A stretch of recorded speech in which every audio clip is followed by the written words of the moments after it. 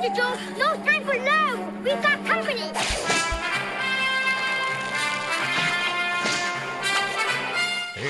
Hey, Bambi.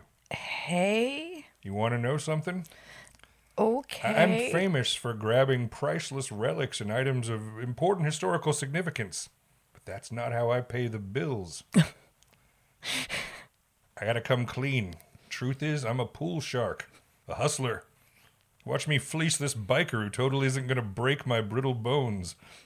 For $100.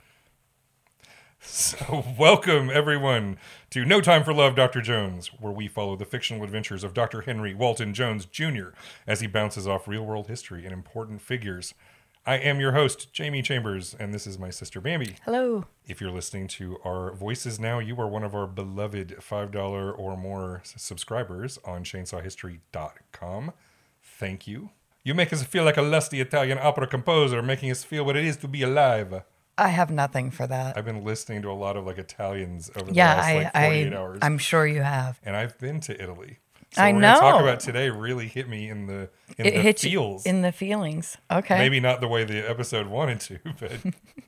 So for anyone who wants to follow along with us on our little adventures of the life of Indiana Jones, you can find them on YouTube. There's a channel called Young Indy Restored, at least until the Walt Disney Corporation finds out about it. Even though they don't seem to care enough about Young Indiana Jones, because once again, it's not on Disney Plus. It's like you have to pay money and work at it if you even want to see this shit. Yeah, well, they're trying to actually, bury it. Because it's kind of terrible. Yeah, I saw there was apparently there was literally in development, like following this new Indiana Jones movie that's coming out this year. They were going to do a TV series where they were going to recast Indiana Jones and just do a TV show adventures, which personally I have no problem with. But I think they got so spooked by how horrible Solo did for Star Wars at the box office that the idea of recasting Harrison Ford ever again is the Walt Disney Corporation is like, no. And Harrison Ford himself has gone on record as saying he thinks that with him being done, they just need to hang up Indy's hat now and just let it be done. But I don't know. Like I said, we're already talking about all these. We have many Indiana's Jones already. And we're going to be getting into one of them again today, your favorite. Oh, he is so not my favorite. Although I, at least in this episode, I had a lot of sympathy for Indy. Yeah, he's just a kid. This one's not an adventure. This one's not. Yeah, this was a whole different thing. Today's episode is titled Florence, May 1908. Also known as Your Mom's a Hoe, Bro. It's not really an Indiana Jones who has an adventure this week. The adventure is had by Mrs. Anna Jones. Oh, yeah. We didn't even know she had a first name until this episode. Yeah, now she gets a whole lot. She gets to enjoy herself some Italian sausage this episode. Yeah, well, she's married to an abuser. To a stiff, terrifying, wound-up Scotsman. Oh, God. Yeah. Ew.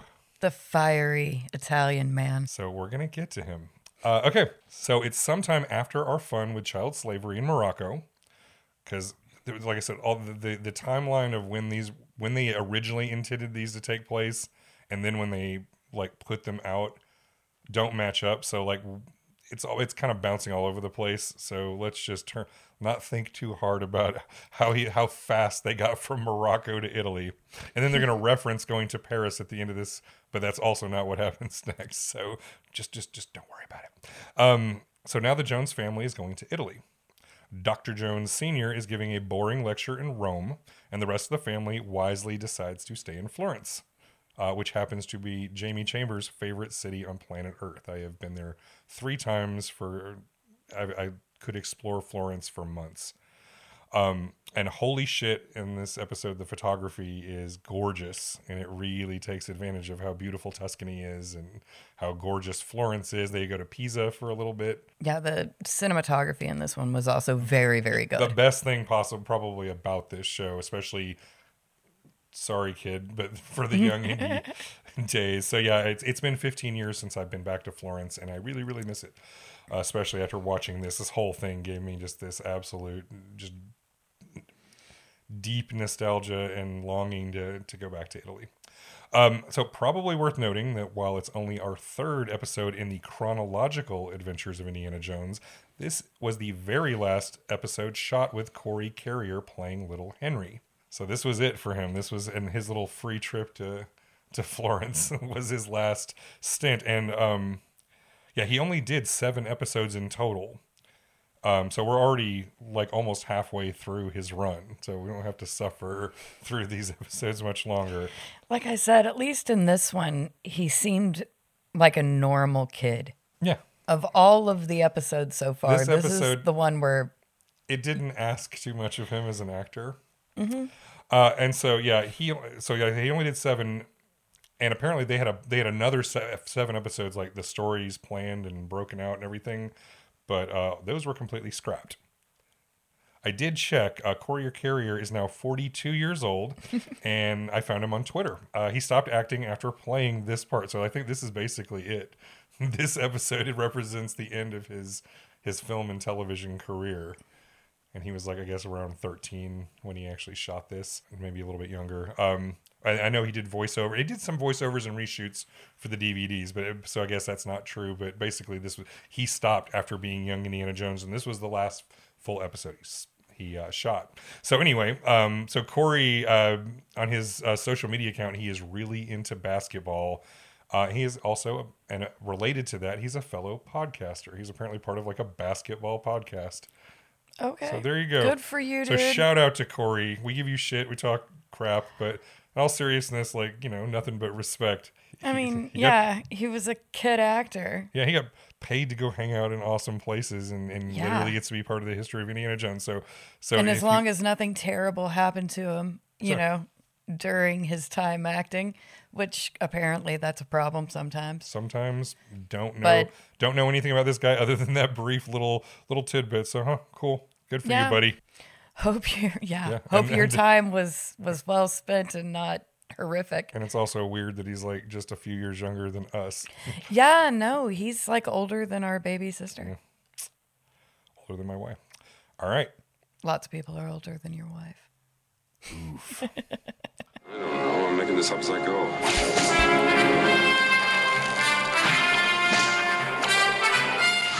In this section, we talk about the plot and major story points of the episode, such as they are. So we begin in a random dive bar in the 1990s. Yeah, it was the most random thing. Just jarring. And apparently old Indiana Jones likes to go for, drinking at noon. And hustling. Because he's hanging there. He's just hanging out there. And you see this Amazon biker mama is shooting pool. And being good at it. Yeah. She beats some random asshole. And you can tell, again, it looks like her and her boyfriend, who's like this just big, hairy, dumb guy. They're hustling people at the bar. And Indy's just over there drinking. And so he was like, any more takers? You all afraid to take on a woman? It was very cringy. This old-timer. whole scene was so cringy. And when you juxtapose it to the actual main episode, it just doesn't go at all. It is jarring. None of it makes any sense. It's so funny. So he's like, you old-timer, how about you? And he suggests $100 bet just right off the bat. Didn't even try to work him up to it. And old Indy's like all about it. He's like, steep. But a challenge. So they rack up for a game of 9-ball, and then Indy performs a damn near perfect break and sinks a few balls. Yeah, and then he runs the table. Yeah. And in the meantime, he starts telling this young woman a story. Yeah. Yeah, the biker mama asks. And she asks and he starts telling. Never give old Indy an excuse, because all she asked was literally, can you show me how to do that shot, was kind of what she was really going for.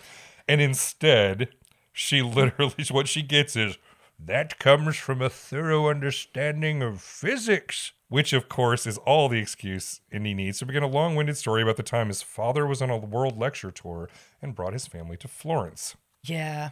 And that's where the story turns. So it's like, so we're starting with pool hustling in a dive bar, and then we're talking about physics, and then we're going to talk about the story that we're about to get into. So what the fuck? Any of these things have to do with each other. These writers I hope the drugs were excellent in the writer's They room. had to have been. Because we just go, like, this is just non sequitur shit. So we're going to go to a very different kind of story. So as he goes, he talks about how his dad's on the lecture tour. They go to Florence. He goes, a city where everyone was in love with someone. Or maybe just in love with love. Extra creepy. The architecture was breathtaking, built to honor man and God. Yeah. That's what he said, and he's not wrong because like it dissolves over several shots of just like priceless artwork and sculpture and just the beauty of the buildings. I mean, like I said, Florence, you walk in any random patch of that city and it is just something that will take your breath away. And they get some really good shots in this show. I'm incredibly biased. So, like, I've been to many of the places that were featured in this episode. Like, I've wandered the streets of Florence. I've been to Pisa. And, yeah, I really want to, like, I should have been drinking a bottle of Chianti. I want to go. You really must. I will eventually. I haven't done nearly as much. It's on my list. I haven't done nearly as much international travel as I would like to do, but I have been to Italy several times. So Old Indy's monologue about the beauty of Italian art just kind of keeps on going for a minute until we see a statue that I don't recognize, but it shows an angel holding a woman who's like collapsing backwards, and the angel's cupping her breast. Yep. And then it pans down to little Indy being quite interested in this image. He's like, some consider me an angel. I mean, he sees a lot of naked artwork for the first time in his life because he's raised by these two prudes. Like his mother never shows even much of her neck. Like she wears these high collared shit and she wears these hats. Like, well, that was it was like period appropriate fashion, and especially for a woman, married woman, American middle class theoretically. But like I said, it's like they are way upper middle class. But like I said, you think of that, and then you think that that little Henry's first international trip was to all these like very repressive Middle Eastern type places where there's not a lot of female flesh on display, and then suddenly he's just looking at titties everywhere. Little Henry's getting titties in the paintings, titties in the statues. Yeah, well, and then all the other shit that's going on. Yes. And now we're going to get to that. So Henry's quite impressed, and he goes, but their most passionate love of all was the opera. And there we get to what we're going to be getting into. So we see the Jones family going up the stairs of the opera house, and a rich old Italian lady, well, actually the rich old Italian host, he's saying that the Jones family must stay as guests at their mansion. And she was like, no, I want my own space. And they're like, lady no, we wouldn't insist. Yeah, they were like, we will not take no for an answer. And there's a lot of that in this episode. So much of that. Even though I will say, having spent a lot of time with Italians, that is not inaccurate. They are very emotional, and they're very sort of pushy with their emotions and what they want, but that is done with love and generosity. You just have to kind of get used to this. Boundaries don't exist so much for Italians, like the way they do for Americans, especially. There are just some key cultural differences. Yeah, well, and I mean, especially in this time period. I don't see it having changed much, having yeah, but been at there. least people have changed. Society has changed. Bit, yeah. This little button-up bitch had no fucking idea. So the old lady, teaches Henry to say, my first opera, in Italian, la mia prima opera. And then we cut to box seats where the Joneses and Ms. Seymour are watching La Boheme. And so we're watching sort of reaction shots to the music. And by the way, not only lots of scenes of the opera themselves, but most of the score of this episode is actually from Puccini operas. Like there's very little original score. They just kind of pull and kind of remix some of Puccini's greatest hits to be the background of this whole story. So we're seeing all these reaction shots to the music, and you see Anna, Mrs. Jones, and she's like deeply moved, like to tears. She holds her husband's hand and is feeling super romantic, as things are going on. And we see Dr. Jones looks completely like stone faced. He's got he literally gives no fucks. Mount Rushmore look on his face. It's like, oh yes, the opera. And he like handed her a tissue or a handkerchief or whatever and was like, meh. Wipe away your lady tears. And then you see, and little Henry closes his eyes slowly, and I'm honestly not sure whether the show is trying to tell us he was like his mother, or he's just like falling asleep because he's bored. He's this hyperactive little ADHD kid, and now they're like, it's a fucking opera. It could have been a little bit of A, a little bit of column B. He's enjoying the music, but he's also lulled. I think they're trying to tell us that he was deeply moved, but It didn't come across that way. He was on Prozac. And then we see the conductor, who's this swarthy, mustachioed Italian with big, expressive, dark eyes. And by the way, spoiler alert, that's Puccini. That is our historical figure of the day. And I will say they got a guy who looks quite a bit like the photographs of Puccini. Okay. Yeah. Looked like the dude, and probably, probably acted quite a bit like the dude too, at least in terms of like how Puccini is known. So Henry asks this week's leading question while they're in the middle of the opera. He goes, "Mother, do people really fall in love that quick?" And what is your reaction to that question? Yeah, ish. Henry is correctly told to shut the fuck up when a theater performance is going on. The music and the singing swell, and we see the conductor is just as swept up in the emotion as the audience. Anna Jones cries at the tragic death of Mimi on stage at the end of La Boheme. The theater erupts in applause, and the handsome conductor takes a bow.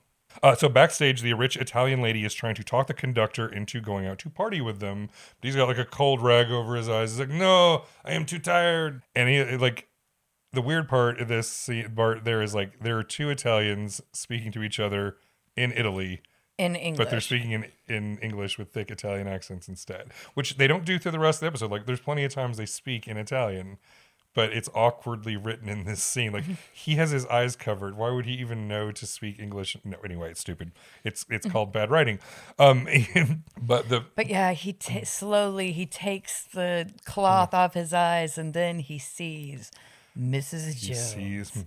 And then all of a sudden, he is super up to party. Mrs. Jones and me.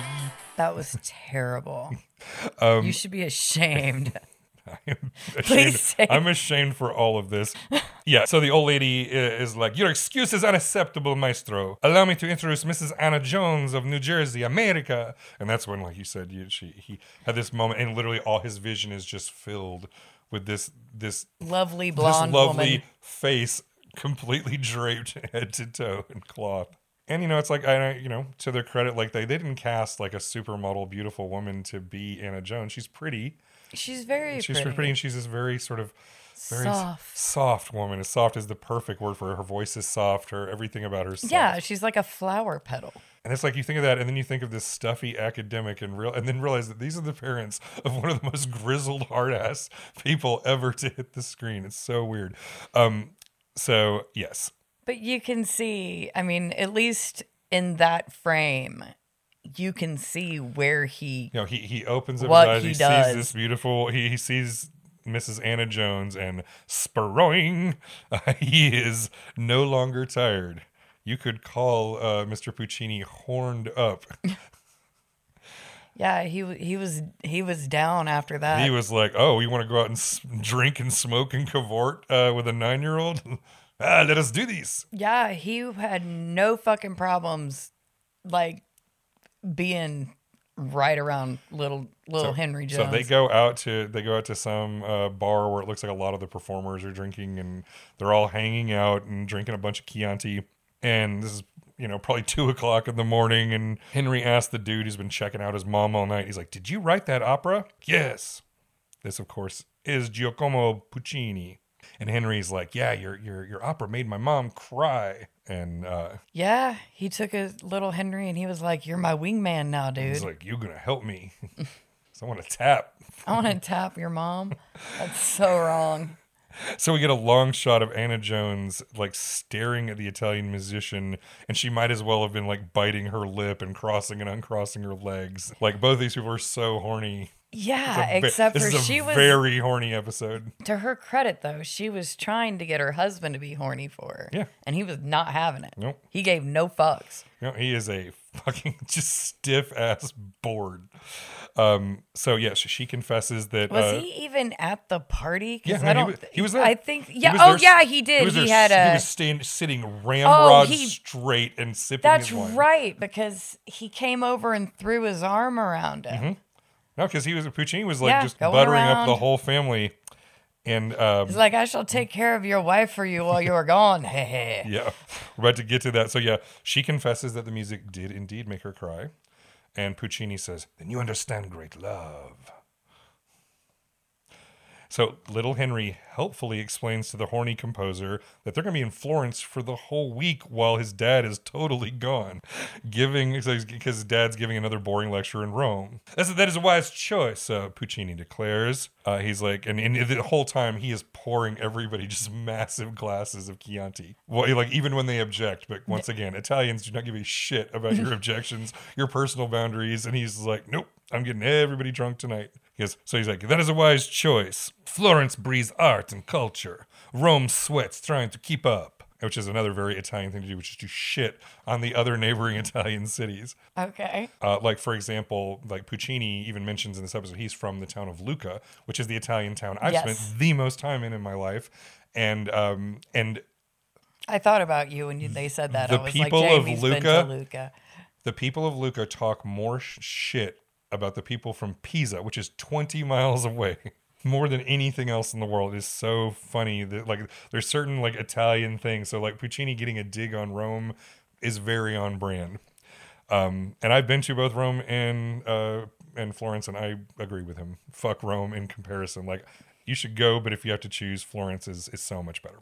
And Anna is just staring at Puccini's like he's a very spicy meatball. But then she looks at her husband. She's She does. Please show some personality Yes. or anything. Please love me. So Henry explains he'll be spending his week learning the laws of physics, which is supposed to explain why in 84 years he associates playing pool with this trip to Italy where his mother got her groove back. It's really rough. So Puccini works on getting Ms. Seymour drunk and suggestible too. So he like pours her more wine. He goes, Miss Seymour, in Italy, too much is barely enough. You're in my country. You must let me show you the way. So he insists on escorting the family to Pisa the next day so that Henry can perform physics experiments. Oh, yeah. He's like, I'll take care of your wife for you while you're gone. Yes, he specifically says, because I wrote this down, the exact quote, Professor Jones, I'm offering my services to your family. I'm the happy owner of a touring motor car. I would gladly show them to Pisa tomorrow. A guided tour. Okay. And again, he seemed to up and up, except for he's Except not. his intentions are not honorable. Not even a little bit. So he's literally got his arm around this dude. He's like, I'm going to fuck your wife. And hopefully steal her away from you. And your son. Because I'm a great man. And so he says that he's not busy tomorrow because he's searching for inspiration for his next opera. This is such a weird episode. Yeah, it is. I can't express that enough. How fucking weird this episode. Yeah, and this is maybe our one time where Indy's mom is the main character. Because she is the main character of this story. Although I did find it funny that in this episode they had more fun as a family because Dr. Jones was not there. Yeah, Everyone seemed to be having a super grand time because they were like, Dad's not here. We don't have to worry about him beating us tonight. So yeah, The whole mood of this episode is so much lighter than the other one. Except, yeah. So back at the rich Italian mansion, Miss Seymour is ruthlessly attending to Henry's physics lessons, ordering him to write down everything she says and repeat it. And you see Anna literally, because they're setting up, they've got this whole like suite with its own sitting room and everything in the mansion. And so she literally like puts a picture of her and her husband up and caresses it lovingly, like as if she's trying to remind herself that I'm a married woman. I shouldn't be masturbating to fantasies about an Italian's mustache tickling my thighs. Oh, that's so wrong. She's feeling a little guilty. So she's like, yes, I am married. Please stop. I will do anything if you stop. So gross. Anna gets her husband out the door. He's like running late for his cab, and she presses a flower into his book because she's so fucking sweet. She is. This woman's just a soft little flower petal of a creature. Yeah.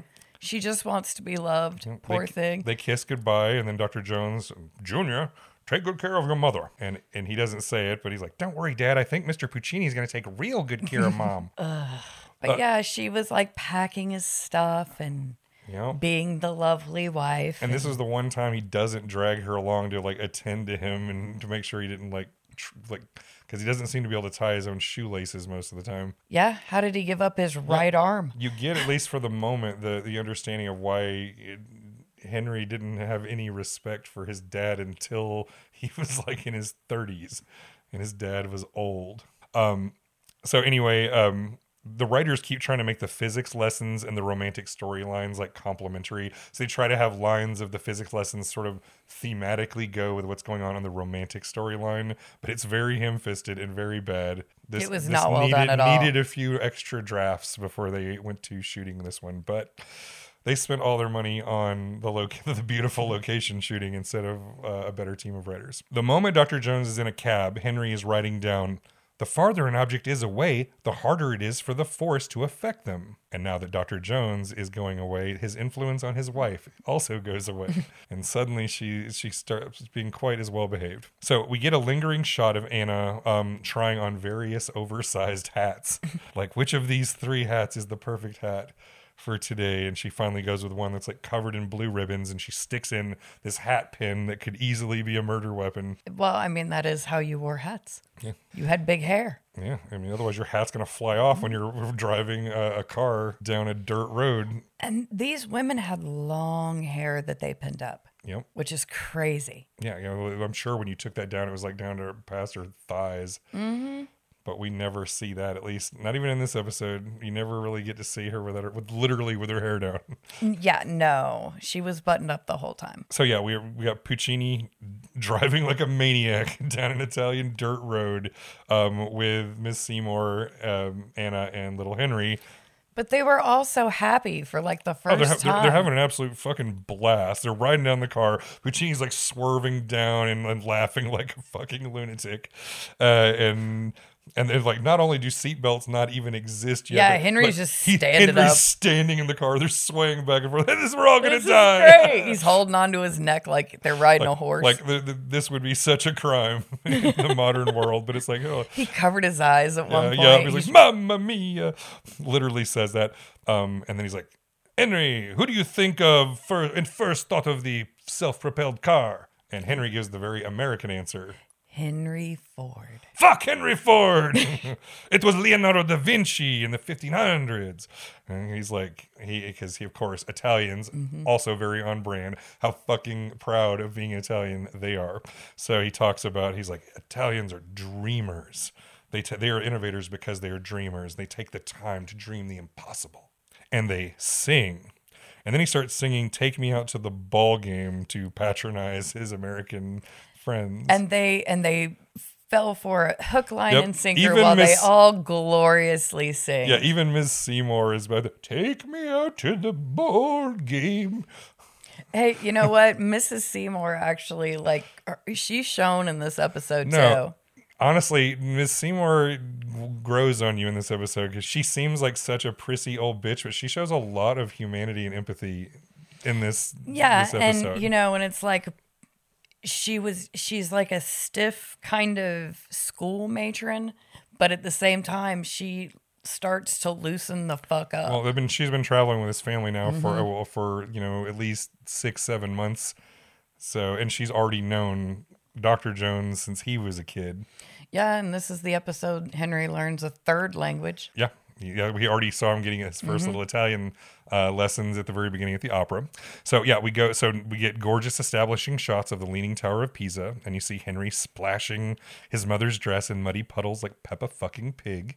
But unlike Dr. Jones Sr., who would have been furious, she's like, "Oh, Henry, you little scamp."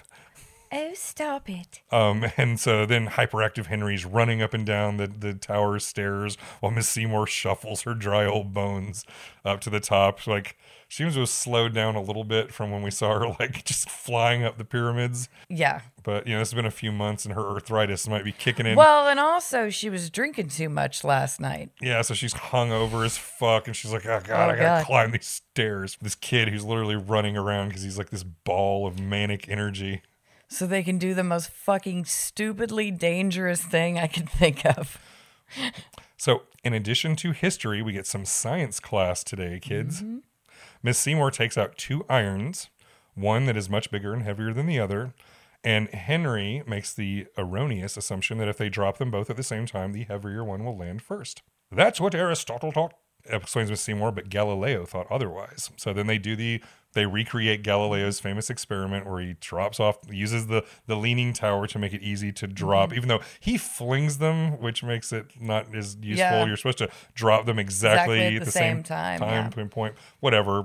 No, but he just fucking flings Because them. I'm surprised that he didn't hit someone. No, yeah, he nearly kills his mother and her new boyfriend.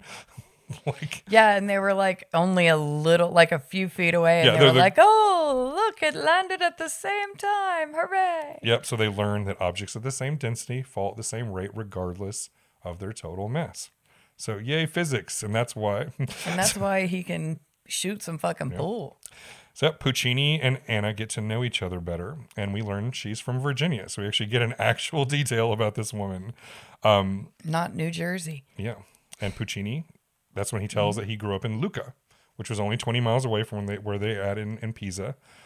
And he said that he had walked to Pisa as a young man to see his first opera, which inspired his career choice for life. And his father had died when he was 5, and his mother had sacrificed for his music lessons. But then she died before he became successful. And then he gives one hell of a quote. An artist is a man who looks at beauty through a pair of looking glasses, which, as he breathes, becomes clouded over. He takes off his handkerchief and cleans his glasses. He sees clearly again, but with the first breath, the absolute beauty is failed again. It is only the approximation that which we can create. Art is elusive. It is not like the beauty of a woman, unquote. And he's like staring at her like he could just make her dress explode off her body while he gives this like deep ass quote about art. And she just drank it up. Oh, she might be a little moist at this point. Ew.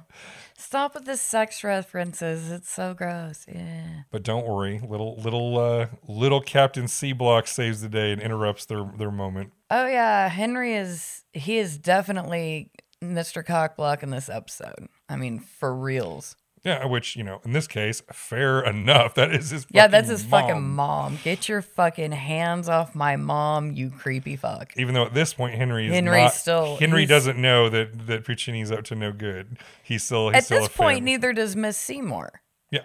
They're both like, okay, it's been a great day. And so far at the moment, we're still okay. Yeah, we're looking at some more All art. we're seeing is the longing looks. And is this where they saw the statue of David? Because No, that was at the beginning. That's back in Florence. No, they see it later, but it's back in Florence because I know that exactly what that said. That's not the actual David, but there is a recreation that was done and set out right in front of the museum. I've seen that exact statue in person myself. But anyway, but at the moment they're still in Pisa. And like I said, so far, we're just seeing these looks like, okay, these people are into each other, but they're all behaving. It's just a nice day. And then Puccini whines that his wife is a total bitch and that conflict just ruined his ability to create music. So now they keep their distance from each other, and his adult son tries to keep the peace between the estranged couple. So now we cut back to the mansion in Florence, and Henry is getting yet another physics lesson when all of the flowers in Florence arrive. And that's what she said. She was like, "These are for you." She's like, and then she's like, "Who Where sent they them?" She's like, from? "Card." And it's funny as the flowers arrive. Suddenly, Miss Seymour. Oh wait, suddenly Seymour. You should be ashamed of that too. She springs up out of her seat, like her spidey sense suddenly hits for the first time. She's like, something's up. You do not send that amount of flowers. Yeah, it was a big display. And It's a big display. And the card reads, "To my beautiful Signora Anna, from your admirer, Puccini." So mom quickly lies and says, "They're for everyone." She sure does. She's like, she does not want everybody hip to that he just bought I mean, that would be ridiculous even if she was single. An obscene amount of flowers. But again, it is the Italian way to over fucking do it. Yeah, giving no fucks that this woman has a family. Her son's right there. And like, yes, like right you said, there. He was trying to use him as, a little wingman, but ends up being his doesn't work out. No. But when Anna did the He's lie, a doorstop. when Anna made the lie that it was all for all of them, like you just said, Miss Seymour is like, "How very Italian." Next, we cut to Puccini at an opera rehearsal, just screaming at the actress on stage. Yeah, I was like, "Give me passion, give me love. You know nothing of suffering, but you will." And like the woman has she's dressed as a geisha, so you see this is Madame Butterfly. This is Madame Butterfly. The one and only opera I think I know anything about. I'm still confused. Like, if this is all supposed to be within a week, like he was conducting La Boheme, rehearsing for this, and then he like leaves 2 days later. Like, what the fuck is going on? Operas take months, but it's just trying to, like, the show is just trying to run through some Puccini greatest hits. So, like, because La Boheme and Madame Butterfly are his two top tier most well known works. So anyway, this poor woman has a nervous breakdown and runs off the stage crying because her boss sucks. Yeah, saying some very unkind things in Italian. So then, and you see that the Joneses minus Dr. Jones, who's still in Rome, are up there watching the rehearsal. And so Puccini comes up there and asks Miss Seymour, like, what she thinks of unrequited love. And she very pointedly says, "It has its place in romantic novels and operas." Like, fiction, motherfucker. Yeah, fiction. You need to behave yourself. Those flowers, I'm on to you. And then Puccini... And Henry's right there. Yeah. And Puccini tells Henry... they have this talk about, like, if he likes music, and he's like, "Yeah, I had a piano teacher who sucked," and then he's like, "Yeah, I had a music teacher who sucked too. Like, kicked me if I ever hit a wrong note. But then my mother got me a great teacher, and then now here I am." So he's trying to suck up to Miss Seymour by saying, he literally says, like, "Having the right teacher will make makes all the difference." And says, like, "Yes, Miss Seymour, see, I am good guy." And she's like, "No, buddy, I'm onto you." So then he's like, "Anna, why are you so quiet?" And she's like, "Madame Butterfly is such a sad story, and the music is haunting."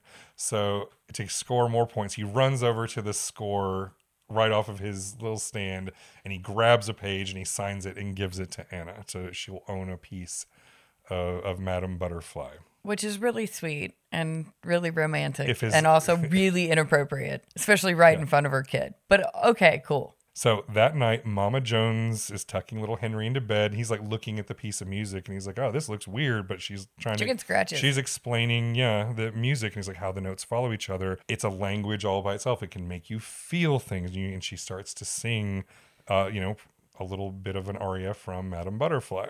Then we cut to a montage of lovely scenes of Puccini spending time with Anna and Henry, both together and separately. He's just he's clearly spending several days hanging out with the fam, and we get a bunch more of those breathtaking. Like, there's one point they're like looking out from a hillside over the Tuscan countryside at magic hour, and it's just like one of the most like gorgeous things you've ever seen.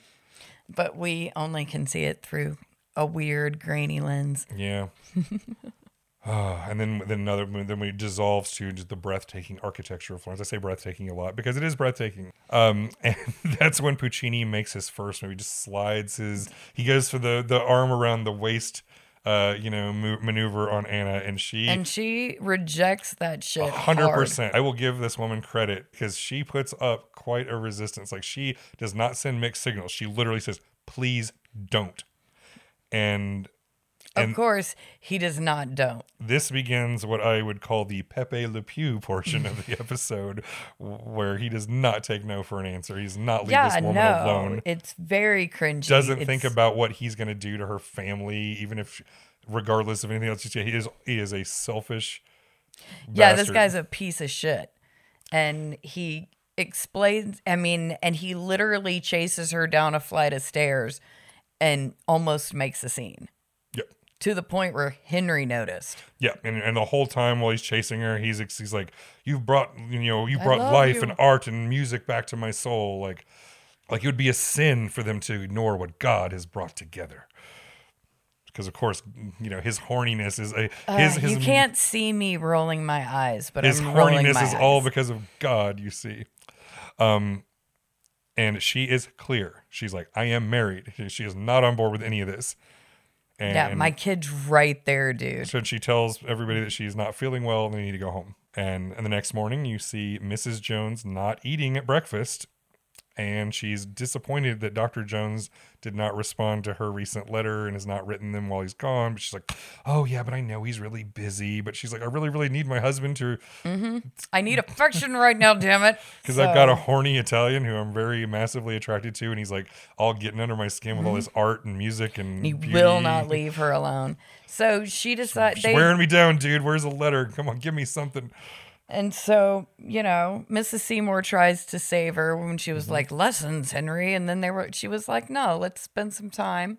Yep. We're still hanging out. We're still a family. Yep. So the three of them go sightseeing. They're like, because Anna already shut down. Because Henry's like, maybe we can go riding around in Mr. And he Puccini's was like, car. She's like, no. nope. And then that's when Miss Seymour's like, let's do lessons. And then Anna's like, no, how about we just go have a good time, just the three of us. And so they do. And they do. And so the family's doing tour shit. They visit the Basilica di Santa Croce, which I have been to. It is where many famous Italians find their. It's like one of the most honored places like a famous Italian can be, especially for like the arts. It is where Dante Alighieri's empty tomb resides. Like to this day, Florence is fighting the place where he died to get his body back, but they're like, no, you banished him. So fuck you. So he has an empty tomb with muses weeping over it in the basilica, along with like I was at the tomb of Marconi, the inventor of the radio, is buried there, along with a bunch of famous I'm gonna bumble it. Don't have notes on that, but anyway, a bunch of famous Italians, including another opera composer like Rossini, is buried in the basilica. So they're in this beautiful place, checking out all the art and sculpture and tombs. And we see Puccini totally stalking Mrs. Jones. Yeah, it got real weird real quick. Yeah, I was worried that it was going to get like even darker because at first, like she was not into it. Like she wasn't into it at all. I mean, you saw the look in her eyes, like she was very moved, interested, but she was very clear. She had no intentions of doing anything. And he kept like at this point, he's stalking her from the fucking shadows and trying to grab her. Yeah, and she was like, nah, dude, the whole time. Yeah, and then finally, that's when Henry starts seeing, he's like, oh, what's Mr. Puccini doing here? Why does Mom look so upset as they're having this argument? From there, Miss Seymour tries to drag Henry away, and that's when Henry stops being so cool with Mr. Puccini, because he's like, I don't know what's going on, but my mom is not happy. I don't like anybody making my mom cry. Yeah, he's like, my mom's having feelings, and they need to stop. Like, Puccini's lucky he died in the 20s, because if Indiana Jones had run into him later in the fucking 30s, he was just like, I think I owe you some Indiana Jones style ass kicking. So Anna tells the dude, he's like, you have to stop, and he just keeps pushing. And in typical dude fashion, it's still all about him. He's like, you make me alive, you bring me music, it's all about me. Yeah, and she's like, leave me alone. I mean, she says it very clear. But pushy dudes be pushy dudes. Pushy dudes. And Puccini tells her that he'll be waiting for her in the gardens that night. He names it, but I don't remember which garden it was. So we go to Henry getting a physics lesson where he's rubbing his hands together, which is just so suggestive and weird with the rest of this episode. And Anna's like, I'm going to go out for a walk. Yeah, that's the ticket. I won't be gone long. I'll be gone 10 minutes tops. See you soon. But just in case I'm not, put Henry to bed. And then, boom, she's right there and goes to Puccini. And we see them spend a magical evening together. We see them kissing. They go out and do all this stuff. And we see there's Buying some kissing and buying flowers. flowers and walking around. And He goes goes backstage to Yeah. Madame Butterfly. Now, the episode makes it all look very chaste, but I don't believe that. I'm convinced these two people fucked. That was the whole reason she snuck out. It's very possible. It's also possible she didn't. But it was could all go either very way. Either way, she was certainly not behaving into herself. it. Yeah. She let herself go at this point. She's like, this woman, you clearly having been stuck for a decade with fucking Dr. Jones. Yeah. She wanted some romance. Emotional, like, even if it's not straight up abuse, it's neglect. A man who barely cracks a smile versus this expressive Italian who just tells her she's a goddess and that he is nothing without her. I mean, you can sort of you can sympathize with poor Anna here. Yeah. And when you know she's going to be dead in a few years, I'm like, I hope she got railed by that swarthy Italian. Poor little Henry. So she comes back later that night, long after Henry goes to bed. And then is busted by Miss Seymour. Miss Seymour's waiting up for her. Oh, you went out a long time, did you? And so Miss Seymour tries to be a little coy, but is trying to guide this younger woman who's clearly having a rough time. She's like, Florence is, a romantic and beautiful city, but we will be leaving with the family soon, right, Mrs. Jones? And she was like, of course. Yeah, definitely. So the next day, Miss Seymour and Henry have gone off to Galileo's telescope because we're still on the Galileo bits. We're in the museum for science. And Anna is supposedly off shopping, air quotes. Yeah, shopping. And then he goes and he looks through the telescope, and what does he find? He sees his mom and Puccini having some tea or whatever. Having some tea, and at one point sharing a rather intimate embrace. I don't think they kiss where he can see, but he sees them like hugging in a way that's very clearly not cool. And little Henry has a fucking fit at this point. He's like, he storms out of the museum. He's like, one day I'm going to be able to kick the shit out of people like this. But right now I'm 9. Fuck. So he impotently just storms off. Fucking, yeah. And so then where we see... this is where the sympathy for little Henry Jones at this point comes in, because you can just see the fucking rage. Yeah, he is not cool with this. And then later he's going to literally have his heart broken for at least an hour. So at the cafe, you see Puccini and Anna there. And finally he's like, for some reason, he has to leave for Milan. They have to leave. That's a different movie. Very different movie. They have to leave for Milan that night. And he's like, and asks Anna to come with him. And yes, he wants this woman to abandon her husband and 9-year-old son to fuck off with a guy she met a few days ago. Because he loves her. He goes, I love you. I don't want to live without you. With you by my side, I can create again. Don't break my heart. And she's like, this is moving too fast. And then wait. She's like, excuse me.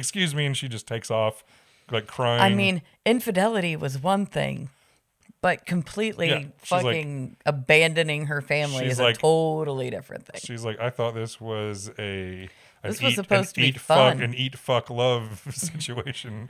Yeah. And then I go back to my family, not literally me just suddenly changing my life and whole thing. Yeah. And so he insists, but he has total faith in the work that he is a romantic through and through. So that night, Henry gives his mother a dose of guilt where he's like, were you shopping? She's like, yeah, I bought a scarf. And he's like, yeah, I saw you with Mr. Puccini. Funny about that. She was like, oh, I ran into him. Yeah. Funny. Funny coincidence that. And then it's followed up by a scene with Miss Seymour really showing off that she actually is a very empathetic and kind person deep down beneath her British prissiness, because she could and honestly is in a position to very harshly judge and come down on Anna. Yeah, especially because that's, Dr. Jones is her boy. It's her boy and her boss. Yeah. But at this point, she feels like she's part of this family, and she knows what a stiff dick he is. You can tell she has a lot of empathy. And so Anna, but she just kind of patiently reminds her of her responsibilities and her reactions. And Anna's all flustered and doesn't know how to feel. And so she just confides everything and says, yeah, he's asked me to run away with him. And little Henry is eavesdropping the whole time and now finds out his mother is at least considering ditching him forever to be with this other dude. To be with this opera composer. Can you imagine? It's like his mother, his one solace. The one fucking person who like loves him and pays attention to him. Yep. And so there's this moment where he thinks, "Oh shit, my mom's gonna to leave fucking me." bail." And so you see him, and he does not want anyone to know he found this out. So he runs back into bed and throws the covers over his head and is probably sobbing his little Henry eyes out. I just don't know that Corey Carrier could have really carried that. So they just went with the covers over the head, which is probably a wise choice. And that's fine, because I mean, you really feel like he was. I mean, of all of the acting in this, he gave it all. Yeah, and this was his last full episode. So this was after he'd warmed up with the character quite a bit before he shot this. So anyway, we cut to the train station. So we're past this sweeping shot of a big steam locomotive, and you see the Firenze sign, which is the Italian name for Florence. And you see Anna Jones standing there in her full dress, the steam washing over her, and you see Puccini. She's walking briskly. She's walking, and Puccini calls out to her, holding flowers in his hands, "Anna, Anna!" And she walks right past him, doesn't even give him a look. Well, she does for a second. She kind of turns halfway, and then that's the moment where Dr. Jones steps off the train. And she throws herself into his arms. He's like, "Oh, Anna, what a nice surprise." And she kisses him and says how much she missed him. Yep. And she's like, she can't wait to get home to bang him. She's like, "Let's always be together. Let's not, please don't leave me alone. You have no idea how horny I am." Apparently, he really, really loves this woman, too, because he was just like, "Oh, okay." Oh, yeah, but he was just sort of pleasantly surprised. Yeah. "Oh, that's very nice. My wife met me at a train station. That's very kind of her, yes." Mm-hmm. And he's going to go home and... Yes, I don't have to beat her until next week. Gonna go home and yeah, take care of that. Yeah. So they kiss, and you see the legendary Italian opera composer heartbreaks as he turns and goes to his train to go off to Milan. And then they show the abandoned flowers on the train station. So the voiceover from Old Indy tells us that things can get off track, but can return back to their original course. As both of Henry's little parents visited him in bed, so you see him waking up to both of his parents. You realize, "Oh, cool, my mom didn't abandon me. Hooray! My family's still together. Hooray! Everything's fine now. We're just gonna..." And then they were like, "We're gonna go to France." And he was like, "Sweet." So then we dissolve back to the bar in the 1990s, where the biker mama has absolute just tears streaking down her face from the beautiful story that this old fossil told her while he's been kicking her ass at a game of 9-ball. Yep. And she asks, did she ever see him again? Meaning, did Anna ever see Puccini again? And the answer was, I don't think so. No, I don't think so. But especially considering we know that this woman died between ages like 11 and 16. Yeah. But he did write an opera, La Fuciglia del West, or it was like the golden woman of the West, or the golden girl of the West, was the title. It was a love triangle story set in the California Gold Rush. And according to Old Indy, which an American woman of the Old West gives up her home and friends for the man she loves. Yeah, he had to write that. It's fiction, he had to write the fictional version of whatever, because Puccini was forever carrying the torch for Mrs. Anna Jones. And then at that exact moment, old Indy fucks up and scratches the ball.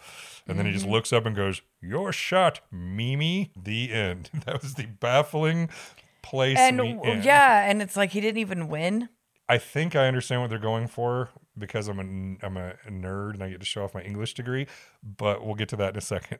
Okay. But that's the episode. That was the cringy fucking weird ass episode. What are your thoughts on it as a story itself before we move on? The story itself was fucking really weird and really terrible and really cringy. No, I didn't look up the dates. I am convinced that whoever wrote this episode was heavily inspired by the movie The Bridges of Madison County, starring Meryl Streep and Clint Eastwood, because that was a story. That's the whole plot. A married woman married to to a stiff, I know, like a nice enough guy, but just boring and not romantic. And Clint Eastwood played a photographer who came into town to take these pictures of the bridges, the covered bridges. And he and Meryl Streep have this love affair. But in the end, she chooses her husband and her family over running away.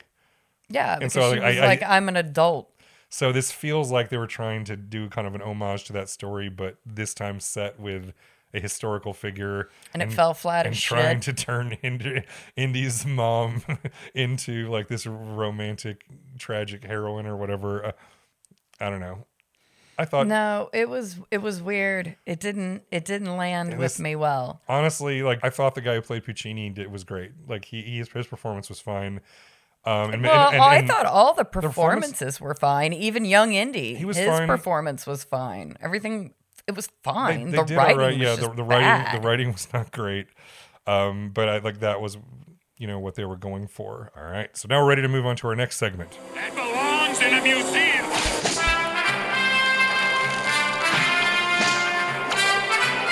This is where we go over the historical figures, lessons, and artifacts featured in this episode. And even though there aren't any historical artifacts, it was a shitload of art and sculpture and architecture. Much art.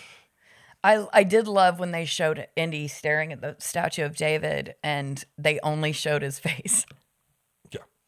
They showed him literally staring up, and then it was like the face shot, concerning which in is the real hilarious. world, because the real world, I can't believe that they're a teacher was fired for showing the statue of David, one of the most famous, priceless, and incredible works of art ever created by man. Which again, and then it turned into another Simpsons episode. It's no, really bad. It was a joke when the Simpsons did it. And it's like, here we are in real life, and so that is funny. But they, as you can see, young Indiana Jones, they didn't protect his little 9-year-old eyes. He saw all the titties, and he saw David's weenus, and it was fine. We didn't get to see it on TV, though. No, but we did see the titties, because marble titties are fine on television. Yep. Well, and it was a hand covering the titty. No, but when you could see some statues with breasts in there. It was fine. It was so fine. Anyway, but that they did not show. But there was no. We're definitely not in a. There's not a piece of treasure this episode. The treasure was Anna Jones's heart. Now, one thing featured, like the music we started with and was La Boheme, one of Puccini's most famous operas. And if you are a modern fan of musicals, you might have seen Rent, which is just a modern reinterpretation of La Boheme. And honestly, kind of how I thought the weird way it ended, just like kind of in the middle of him just like, "You're shot, Mimi." Well, Mimi was a character both in La Boheme and in Rent. Okay. She was the chick who died at the end of La Boheme, but did not die at the end of Rent. Okay. And also La Boheme, sort of famously a story that doesn't really have a plot.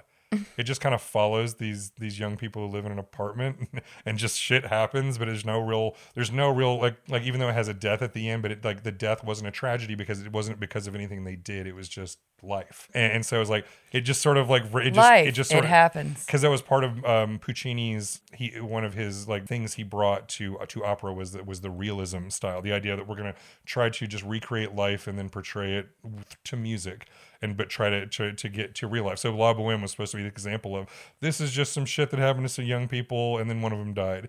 That character was Mimi, and they made the biker mama chick Mimi. So I think that was kind of a thing they were going for, and kind of a nod to how La Boheme just sort of ends.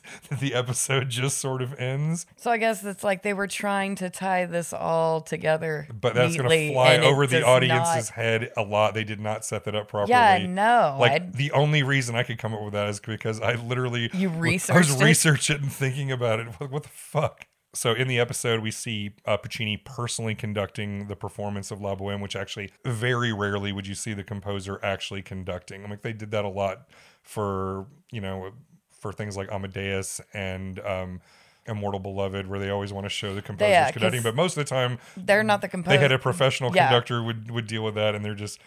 Hell, they're not even at every performance because they're the dudes who racked it up. But of course, that's, typical dramatic license to see him personally doing every single fucking job, even though he would have been leading a large team of people just to handle the stage directions and handling the act. Like him doing everything is, that's not how it really works. But whatever.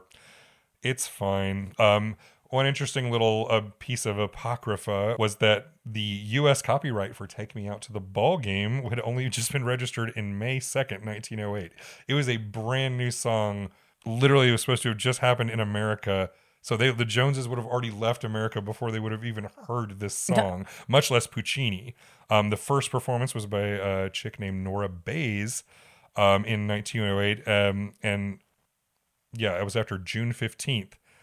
So it was like them saying it was total bullshit.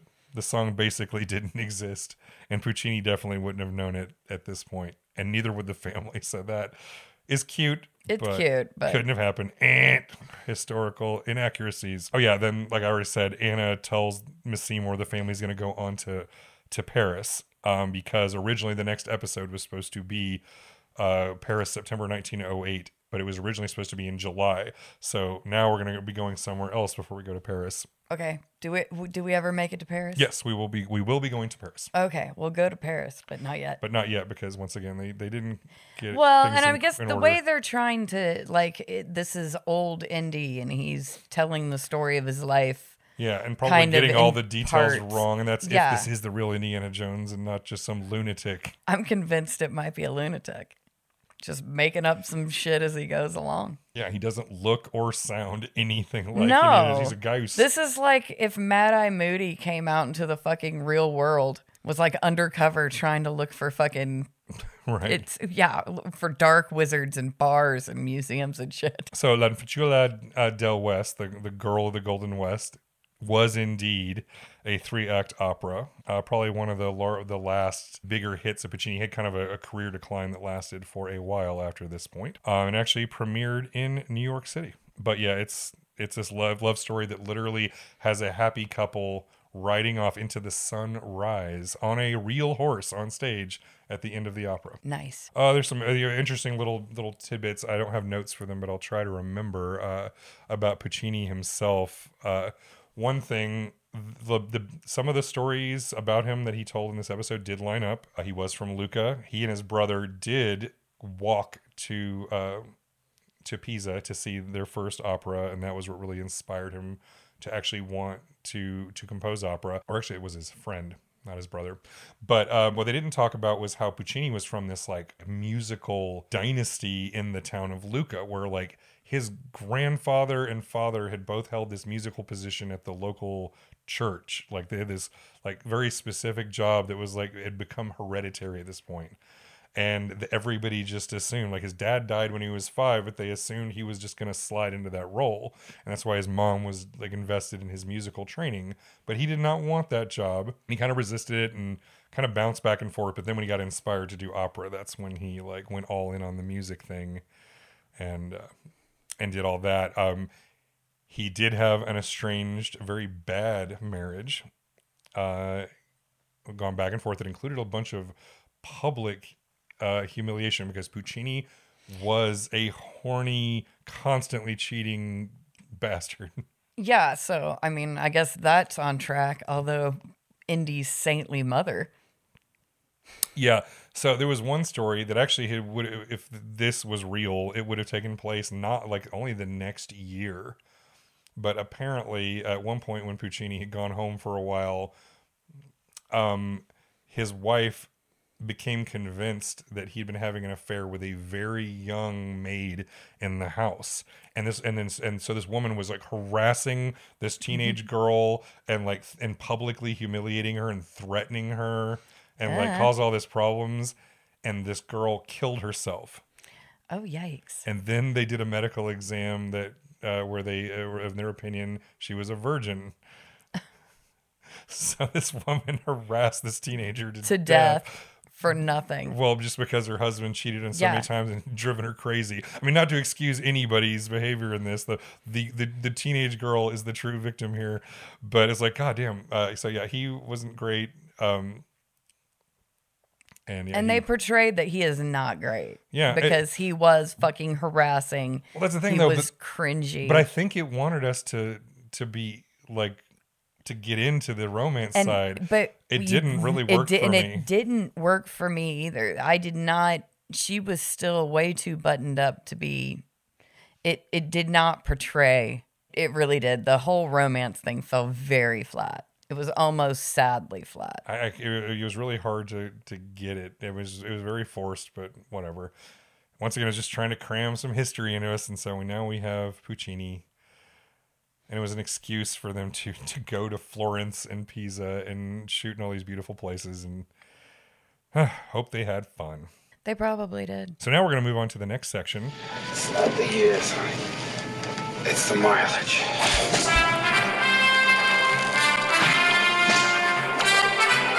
In this segment, we look at the development of Dr. Henry Jones Jr. As he develops into the man he will one day become. I guess he learns that relationships are complicated. I mean, that so no it's like one's perfect. He spent God knows how long telling some bikers in a bar about how he learned about physics. About the time his mom fucking decided to cheat on his dad. Infidelity, it's sometimes good for a marriage. Yeah, I was like, it was a weird story to tell total strangers. It was a weird story in general. That I think is his specific mental illness, is that he can't just not vomit out all these stories as he goes along. But so we know that at this point he learns some science shit. And he learns a little bit about the complications of relationships, but his mother pulled through for him and became once again and his saintly mother stayed his perfect woman for the rest of his life. I mean, other than that, we see him, running up and down the stairs, once again showing that he is just the most fucking hyperactive ball of energy, but who is also tortured by having to do having to do high school and college level lessons all the time from this mean old biddy. Yeah, and he's just a kid. Yeah, but like you wanting said, to do kid there's shit. just not a lot of actual Indiana Jones stuff in this episode because this wasn't an Indiana Jones episode. This was a Anna Jones episode. And it was weird, and I really didn't enjoy it. Granted, I haven't really enjoyed any of them. But he didn't say... The closest one, I guess, was Egypt has to be the superior episode so far, where at least the writing didn't completely suck ass. Yeah, we will have to see as we go along how some of that improves. Oh, we did. Okay, yeah, we did note that as far as updating his character sheet, we already know he's fluent in Arabic, and now he took Italian 101. He can speak some Italian now. Yep. And there was one point at the beginning of the episode where a pretty young girl in a dress drops a handkerchief, and he's like, "Scusi," and he picks it up and gives it to her, which is like a foreshadowing some of his like ridiculous bullshit he does later on as a dashing young hero. Well, and maybe later on he, this could have the possibility that Puccini was like, well, you shouldn't go after married women, but it's like, but maybe not being so stiff can get you a girl or two sometimes. Yeah, I mean, and to be fair, Indiana Jones does better at getting girls than some other people. He just doesn't tend to hold on to them for very long. No, well, he doesn't seem to want to. Yeah, and I think there's, like I said, he has mommy and daddy issues that interfere with his relationships with people. Yeah. So I guess this is the first time we get to really experience how he had mommy issues. Yep. And it's like, that was that time my mom almost abandoned me, but then she didn't. Yep. And then she died. Abandoning me with this fucking horrible monster forever. Oy. But yeah, I guess that's basically going to be it for Henry this week. Yeah, it was weird. It was cringy. Didn't like it.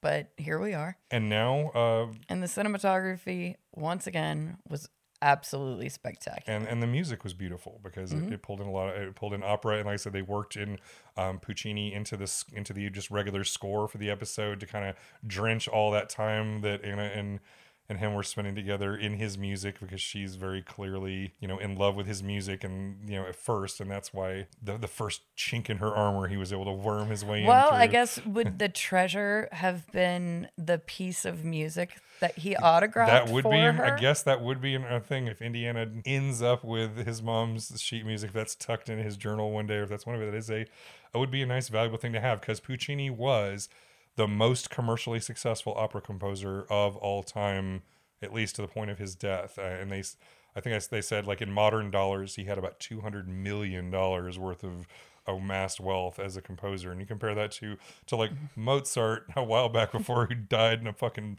and get dumped in a mass grave. We don't know to this day exactly where his bones are at. Yeah, it's sad. So And this guy was a dick. So my only last guess would be that from this point forward, if Indiana Jones, like, if somebody starts playing Puccini around him, he just like breaks the phonograph or the record player, punches the person singing it. Fuck that guy. Maybe. I don't know. Old Indy is weird. I'll say he's seeing, yeah. Well, I think that just about does it for us today. If you made it this far, thank you so much for listening. We will have more of the adventures of Dr. Henry Jones for you next time, and the Value of series, regular episodes of Chainsaw History coming to you soon. Plug in my own stuff. If you are into Dungeons and Dragons, you should go check out the content I'm putting up on my newsletter called backstab.fun, where I just put up random stuff. Like recently, I put up rules for if your party adopts a puppy in your Dungeons and Dragons adventuring party and how you might handle that situation. And that's it. Okay. Well, we'd also like to thank our sound engineer, Kevin. We are super grateful to be hosted here at Raven Sound Studios. So we Always. will catch you next time. Bye. Mrs. Jones, Yes? someone seems to have sent you all the flowers in Florence. Oh, my. Well, who could have sent them? The card. Oh, my.